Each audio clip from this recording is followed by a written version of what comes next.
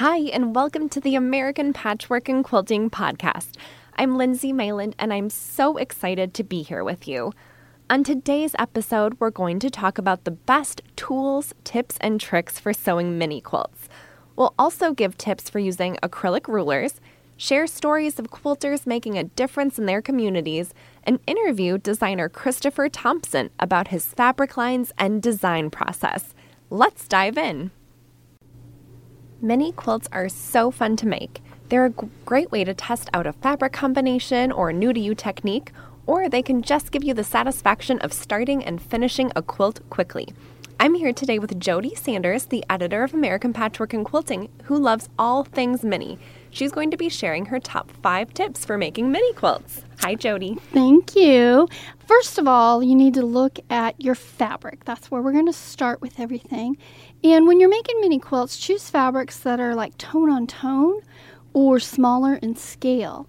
And if you use a multicolor print with a lot of color changes, once you cut that into small pieces, the print gets lost. And if you carefully piece your blocks, then that big multicolor print is just going to make everything look really muddled and lack any definition.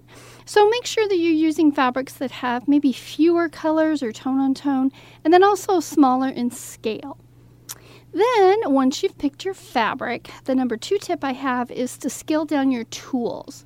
So most people use a 6x12 or maybe a 6x24 inch ruler to cut their fabrics. But my favorite ruler for mini quilts is a 4.5 inch square.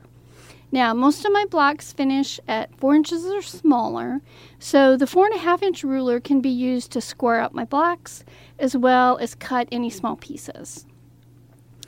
For a mat, kind of a traditional size is maybe an 18x24 or 24x36.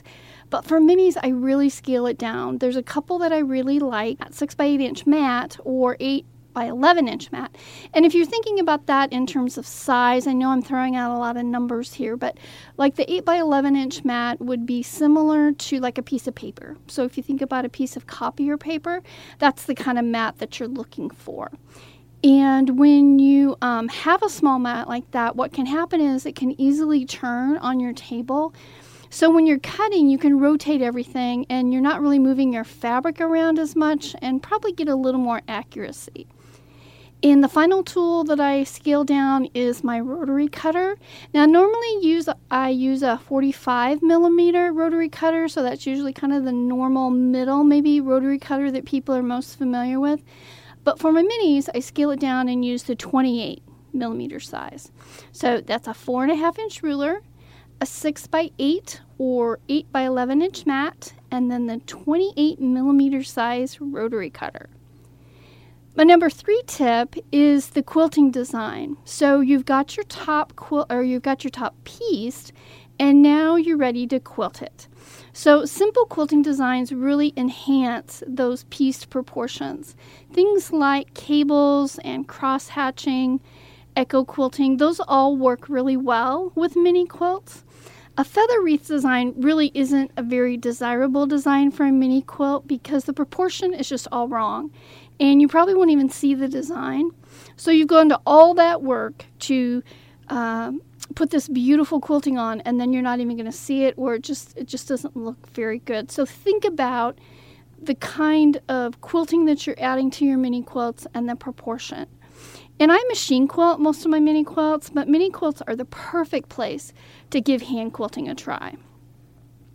My tip number 4 is for batting. Now, consider using maybe flannel in place of a batting, or a low loft cotton batting. So you don't want to use a poly cotton because what happens is it just looks puffy and it doesn't look very good on a mini quilt. So something that's very thin usually works better and looks better for your final product. And then finally, my 5th tip is with your binding is to use a single fold binding. And I cut my strips at 1 1/4 inches wide instead of the 2.5 that I use for a double fold binding. The single fold binding is less bulky and the corners are easier to miter, and it just lays flatter and looks nicer. So those are my 5 tips for making mini quilts. So, Jody, do you find yourself making more mini quilts than larger quilts? I do. And what happened is there's two things. Number one, I get bored really easily. So in addition to mini quilts, I love sampler quilts because I get to try out different techniques and patterns and fabric combinations. But I had so many ideas in my head of things that I want to do that making mini quilts allows me to make small versions of the things that I want to do and then get on to that next idea. We're really fortunate in our business that we get to see so many terrific designs and fabrics and color combos. And so we are just saturated with all these wonderful things. And as makers, we want to try them all and do them all. So making small quilts allows me to do that and kind of get that little bit out of my system and then move on to the next thing. Yeah, I think we've just seen the popularity of mini quilts just explode in the last few years. And I think it's exactly what you're saying. We're just exposed to so many designs on Instagram and Pinterest that we just want to try everything. We just don't have enough time. And in addition to that, it also allows us to try out color combos and things that we maybe want to use on a bigger quilt. So sometimes I'll even do that with the idea knowing that this is going to become something bigger at some point. But for right now, I just kind of need to try this idea out a little bit and see if I really like it. Now, certainly there's a lot of computer programs out there that you can plug things into and get a look at it. But I think there's nothing like actually having the fabric in front of you and sewn together to really give you an idea of what something's going to look like. Thank you so much for those tips. And if you visit our show notes at All People Quilt, we'll have links to some of our favorite mini quilt patterns that are free online. Now Jody and I will be taking it behind the scenes from the Crafts Lab, a segment where we share a behind the scenes look at what's happening in the office. So Jody, you wanted to give a quick update about our Million Pillowcase Challenge. Yes, and for those of you who aren't aware, we have been making pillowcases and inviting our readers to donate those to their local charity of choice.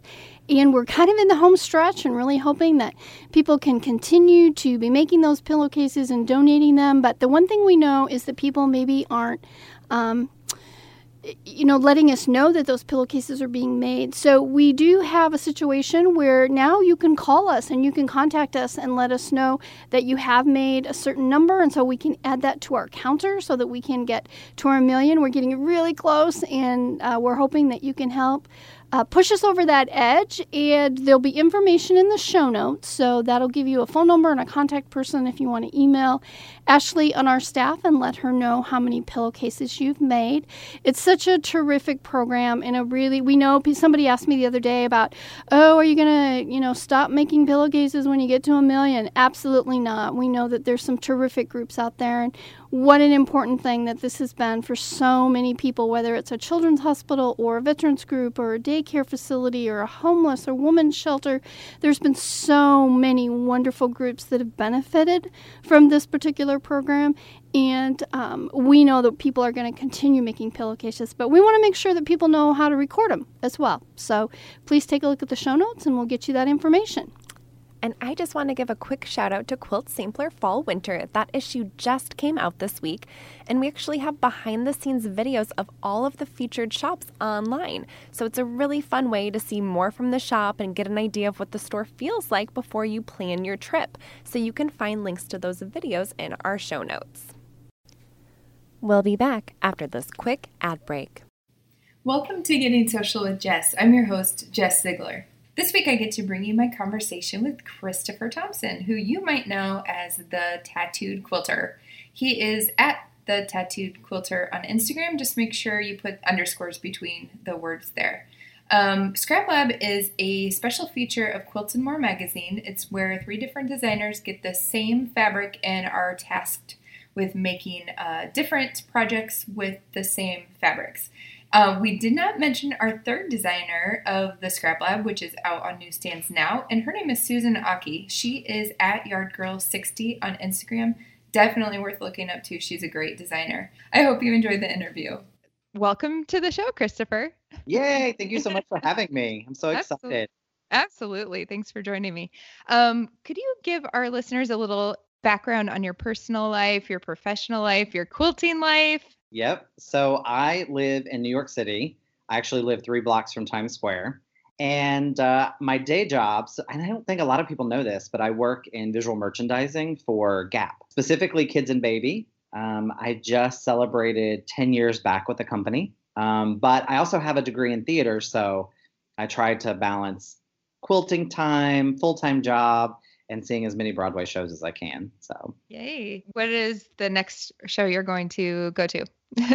well, it's funny. I usually pick one show a season and I see multiple times. Really? Yeah. So last season it was Mean Girls, and I saw Mean Girls 15 times. No. Yeah. And you know what it is? It's the music is fun and catchy, but it's also I get lost and I forget where I'm at and I forget things that are happening in the day and I just have a good time. That's awesome. This season for me, I feel like I've seen Beetlejuice the musical 3 times now. Wow. Beetlejuice might be this season's show. Well, Beetlejuice. So Hey, there's something to that. I love it. And what about your quilting life? When did you start crafting and sewing and all that? So I grew up in a quilting family in Virginia. My mom's side of the family, huge quilters. They did a lot of their stuff too, crochet, knitting, crafts. And I picked up on it at an early age. My first quilt was when I was 15 for a church talent competition. And then I kind of took a break, went to college, got my degree in theater, got my full-time job, and kind of just left it to the side. And then one day I entered a craft fair at work with a boss of mine and decided I was going to pick up sewing again. And ended up moving to New York City, bought my first sewing machine. I bought it on HSN because I could make payments on it. I didn't even know they sold sewing machines. It was a Janome, very entry level, but it was a workhorse. And the Tattooed Quilter was born, and it's been almost 6 years. Very cool.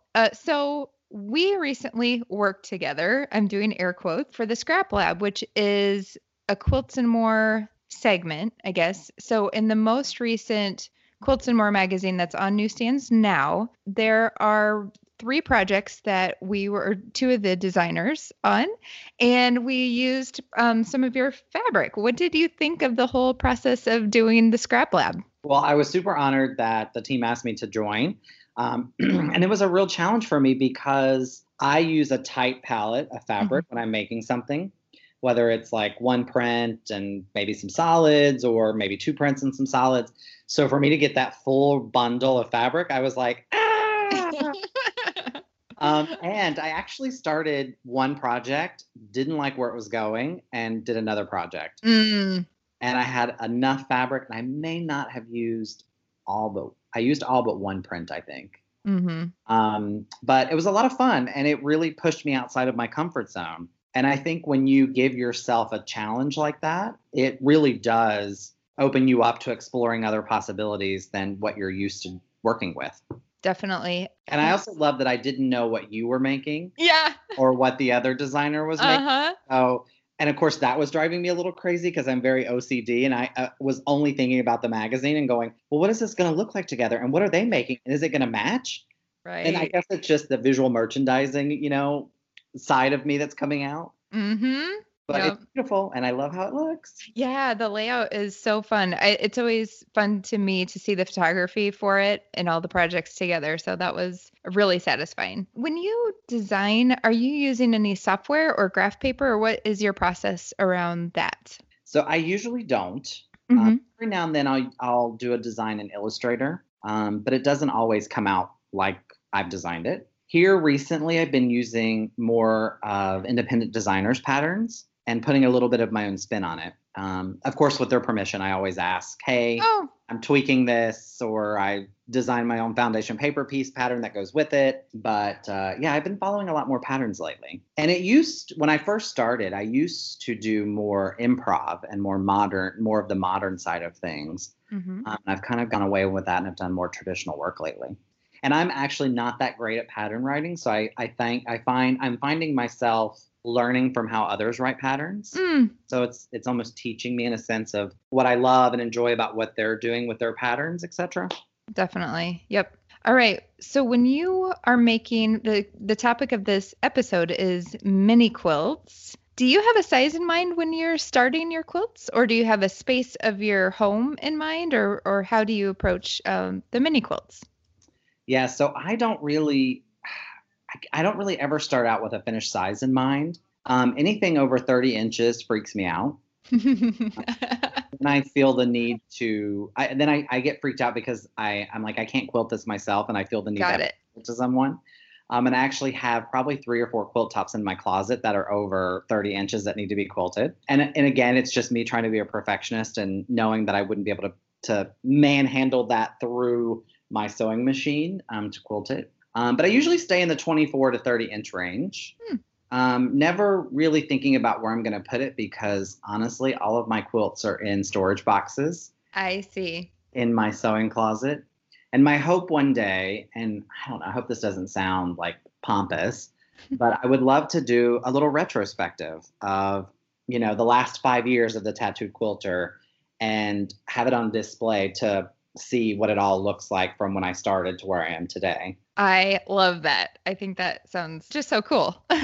There's a lot of quilts that I have, like if I go and put one away and I dig through the box, well, I have a couple of boxes, and I'm like, I don't even remember making this. And I kind of think about it, and I'm like, oh yeah, this was so-and-so's fabric, and this was a blog tour, or this is somebody's book tour, or this was fabric, someone gave me, and then it's just all starts to come back to me. So I think once I see everything laid out, it'll start to trigger like what I was going through or what I was thinking, or I think it might be fun. And with mini quilts, you can explore a lot of different techniques and options and color palettes. And I mean, there's no limits to what you can do. And that's one of the reasons why I like doing mini quilts, because just like Scrap Lab, I think it challenges you to think about things differently. And you can explore things like English paper piecing, foundation paper piecing, hand quilting without the daunting task of a giant quilt. Yeah.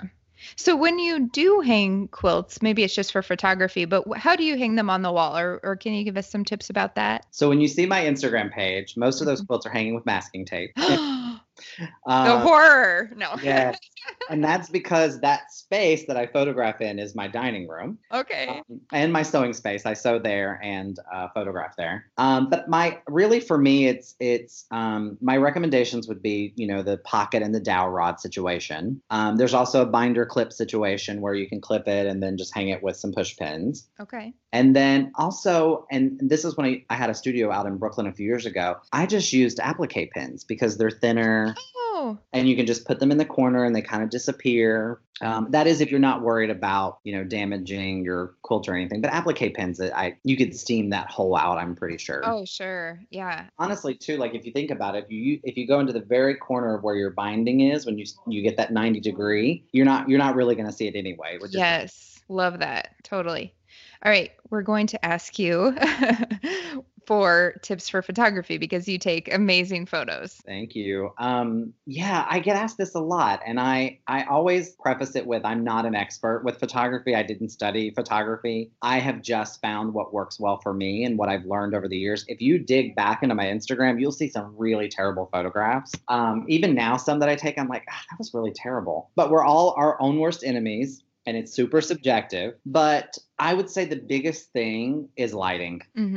Really, like lighting can make or break a photograph. And I always shoot in natural bright light and indirect bright light as well. Like you don't want it shining directly on you because you're going to have shadows and hot spots and stuff. But yeah, lighting is key. And then I think the other big thing is, for me, it takes practice. And I generally shoot up to 100 photos. And then what you see on my blog and Instagram might be the best 10. Wow. So do you just cycle through the photos once you're done taking them and then just see what stands out to you as being like really clear and a good composition? Or how do you choose between the 100? So I email all of the photos to myself. I do everything on my iPhone, send the photos to myself. And then I go through and pick and choose. But I also, and I know a lot of people don't have the ability to go into Photoshop. I'll upload everything into Photoshop, and I might tweak the shadows, or I might tweak, some of the lighting. But I do minimal edits in Photoshop. And I don't add any filters once it gets to Instagram because I've already edited a little bit from Photoshop. And then once I go through that process, I'll narrow it down. And it's crazy. I do a untouched photo folder, and then I do a retouched photo folder. And so when I've retouched them in Photoshop, I'll put them in that folder. Okay, so you can kind of keep track. Do you have any storage, like photo storage tips, I guess? Do you delete after a certain amount of time? Because I could imagine 100 photos per project. You might have a lot of space taken up by photos, maybe? So I delete all of the photos on my phone after I've sent them to myself. Oh. And then only re-email the photos that I love. And on my computer, I learned in my lesson a long time ago to have a backup. And so now I have an external hard drive that I load everything onto. Okay. Yeah. Full disclosure, I'm asking this for a completely personal reason today. I have been like sorting through all of there's videos that take up a lot of space, and photos, and getting the notification like you're almost out of space. And I feel like I just dealt with this like last month, but okay. Thank you for that. That might be worth investing into some sort of hard drive, external. And the reason why is this is your work. You've put so much blood, sweat, and tears into making the project, spending the time to photograph it. I love props and I love to use food as props. And so all of that takes time to curate and pull together. And I like to think of my Instagram and even somewhat my blog as my portfolio of work. So when you go to all that trouble, you want to save it in the place that you're going to be able to get to it whenever. And so to me, an external hard drive is great. And I usually always have it with me. So even when I'm traveling, if I go teach somewhere or I go, on a trip, I have my external hard drive with me. And that way I can keep working, or if somebody asks me for something while I'm traveling, I can just zip it to them really quick. Oh, nice. I love how we're delving into life tips too. So glad we're talking today because I'm going to apply these things immediately. Oh, speaking of teaching, do you have anything coming up? So I am at the Garden of Quilts in Thanksgiving Point. It's in Utah, outside of Salt Lake City. In September, we're there the 14th through the 16th. There's still room in my classes, so feel free to sign up. I'm doing 2 paper piece classes, mini quilts. And I also have a trunk show. And my trunk show on the subject of mini quilts is why mini quilts. Hey! Yeah, so we're going to dig into that and explore that. And I'll have all my quilts with me, and everyone can see them up close and personal. And the timing for this is perfect. I'm so glad. And talk to me about your fabric. Yeah, so recently we launched Blossom, which is a new basic with Riley Blake Designs. And I'm excited to announce that this October we're going to have wide backs, which I know you're going to love. Yes, the long arm quilters rejoice. There is a lack of cute wide backings on the market, I think. I've said it. Hello, people, if you're listening, we need more wide backs. Right. Oh, awesome. It's our great colors, the colors that, everyone's been asking for. So a lot of basic colors.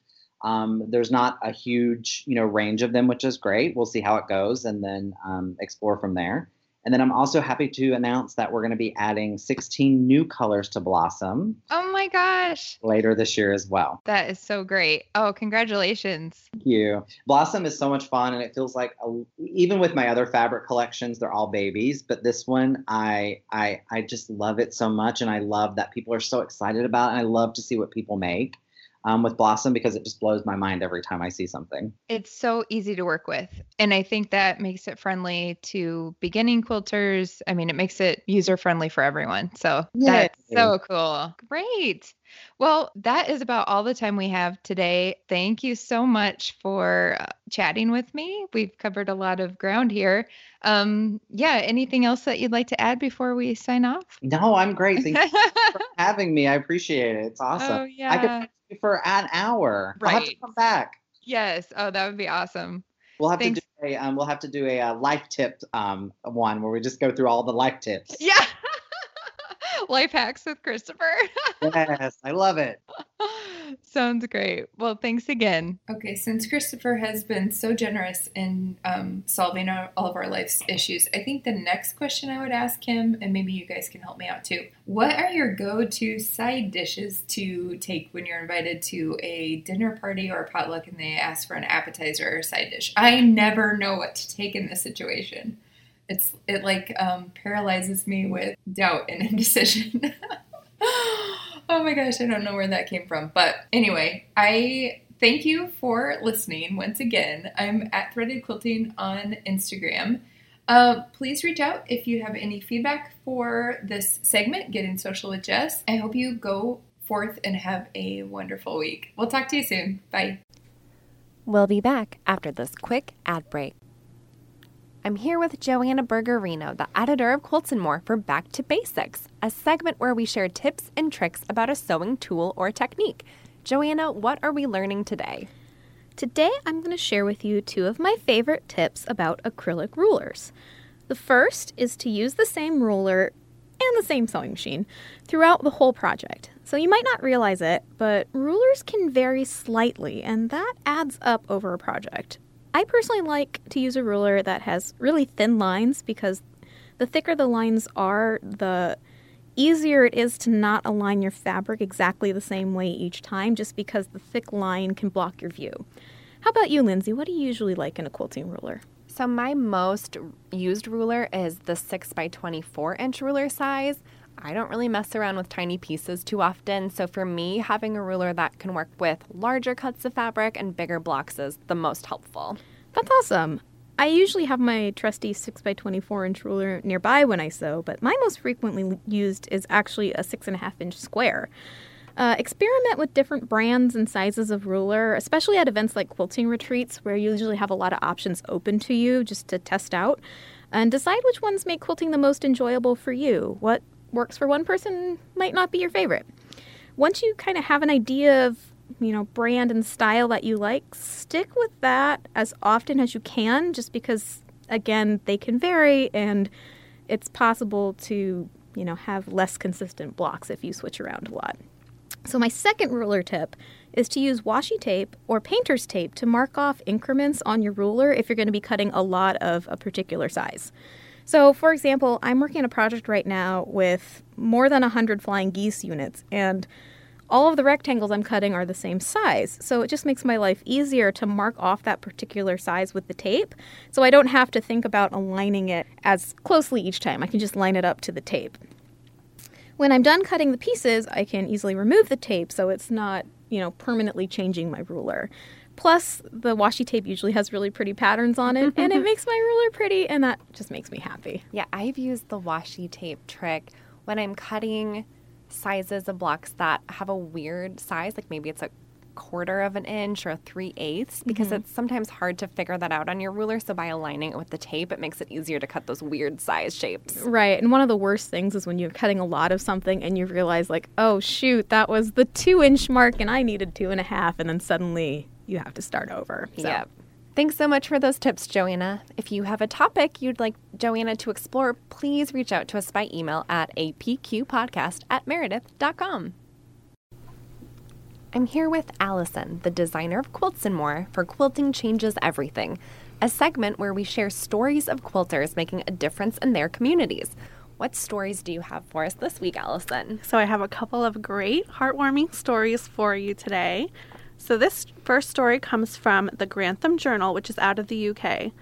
Debbie Winged, a woman who is from the area, came up with a very generous sewing project based on her own medical experience. In March 2018, Debbie went in for her first mammogram and was diagnosed with breast cancer. Shortly thereafter, she underwent surgery and was sent home. Since she still needed to drain fluids after the surgery, she was given a bag to hold the drain and disguise the contents. The bag she was given was brightly colored and had a long handle so she could comfortably wear the bag over her shoulder and still use both of her hands. After speaking with a nurse, she found out that hospitals rely on people donating these bags specifically for this purpose. And knowing what an impact the one bag had on her, Debbie decided to make sure that others had a similar experience. Debbie had never sewn in her life, but was determined to learn how so she could make bags to donate to hospitals. After taking several sewing lessons, she was well on her way to making a difference. She started making Dignity Drain bags and was able to get other sewers in the community involved. In order to raise awareness, she set up a Facebook page so others could contribute to the project. In addition to the drain bags, people started sewing small heart-shaped comfort cushions, which are used to place under the arm after surgery to help relieve pressure. The cushions can also be worn under seatbelts to help make riding in the car more comfortable. Through Debbie's efforts and help from generous people throughout the community, Dignity Drain bags have been able to donate to several hospitals in the area. Debbie said, "My aim is that no one will leave the hospital without a Dignity Drain bag and comfort pillow. We recently had a request from a lady who's due to have a mastectomy, and we sent her a bag and pillow to go in her hospital bag. Our bags and cushions are made with love and give dignity during a very difficult time. If you'd like to join in Debbie's generosity, you can search for Dignity Drain Bags on Facebook. They're always in need of more sewing fairies, as Debbie calls them, to sew bags and cushions, but to also donate fabric and stuffing. Wow, I think this is one of those things where if you've never been through something like this or have known somebody that goes through this, you don't know these items are needed. So thanks for telling us about Debbie's mission. Yeah, it's something I didn't know about, but it's such a great idea. All right, so our next story today was originally reported by the Murfreesboro Post. So Barbara Bell, a Murfreesboro, Tennessee resident, has made over 500 quilts for charity, which is pretty impressive considering she had no idea how to quilt until 2004. Barbara donates her quilts to people of all ages. Quilts for adults go to Tennessee Oncology, and quilts for children go to the Domestic Violence and Sexual Assault Center. For the quilts that are donated to children, Barbara likes to hide animals and other items in the quilts for the kids to find. She includes a list of the items she's hidden to help the kids find the various things in the quilts. Growing up in Brooklyn, New York, Barbara learned a lot from the close-knit blue-collar community. People would often just sit around knitting and crocheting, and this is where she picked up some of her techniques. She ran a drape business in Rochester, New York for 12 years, so she had experience with sewing, but quilting was a new endeavor for her. Before she started quilting in 2004, Barbara never thought she'd have the patience to quilt. But then she had grandchildren, and of course, it was a good excuse to make some quilts. So to get started, she checked out approximately 60 books from the library in order to teach herself how to quilt. And now she spends between 40 and 60 hours sewing every week. It usually takes her about 40 hours to make a quilt, as long as it's not too complicated. She said when she finds herself getting bored, she likes to try out new techniques. Barbara found out that it was difficult trying to sell quilts that she was making because people didn't want to pay enough, and she said if I were to sell a quilt for $175, that would average to about $3 per hour. So she wasn't willing to do that, but she decided to quilt as ministry. She wanted to use her skills to help serve others. She started a quilting ministry at her church where members help her with her quilts. Since she can't afford to buy all of the fabric that she needs, she relies a lot on donations, which has helped immensely. And at the time that this article came out, which was in the beginning of July, Barbara had made and donated 501 quilts for charity and is continuing to sew more and more. 500 quilts in 15 years is crazy. Yeah, it's kind of unfathomable. I can't even imagine making that many quilts. Yeah, and kudos to her for checking out all those books from the library. Yeah, I guess 2004 was probably before YouTube was popular. Yeah. You could take, online quilting classes. Yeah. So great for her to donate all of her time and her materials to make those quilts. Yes, definitely an awesome lady. Thanks for sharing, Allison. Before we leave today, I just want to mention an amazing subscription offer that we have for our podcast listeners. Our podcast listeners can get 60% off a year's subscription to American Patchwork and Quilting. So if you've been wanting to get one or it's on your birthday or holiday wish list, visit our show notes. It's on the top of the page in our show notes. You can find all the info to take advantage of this offer.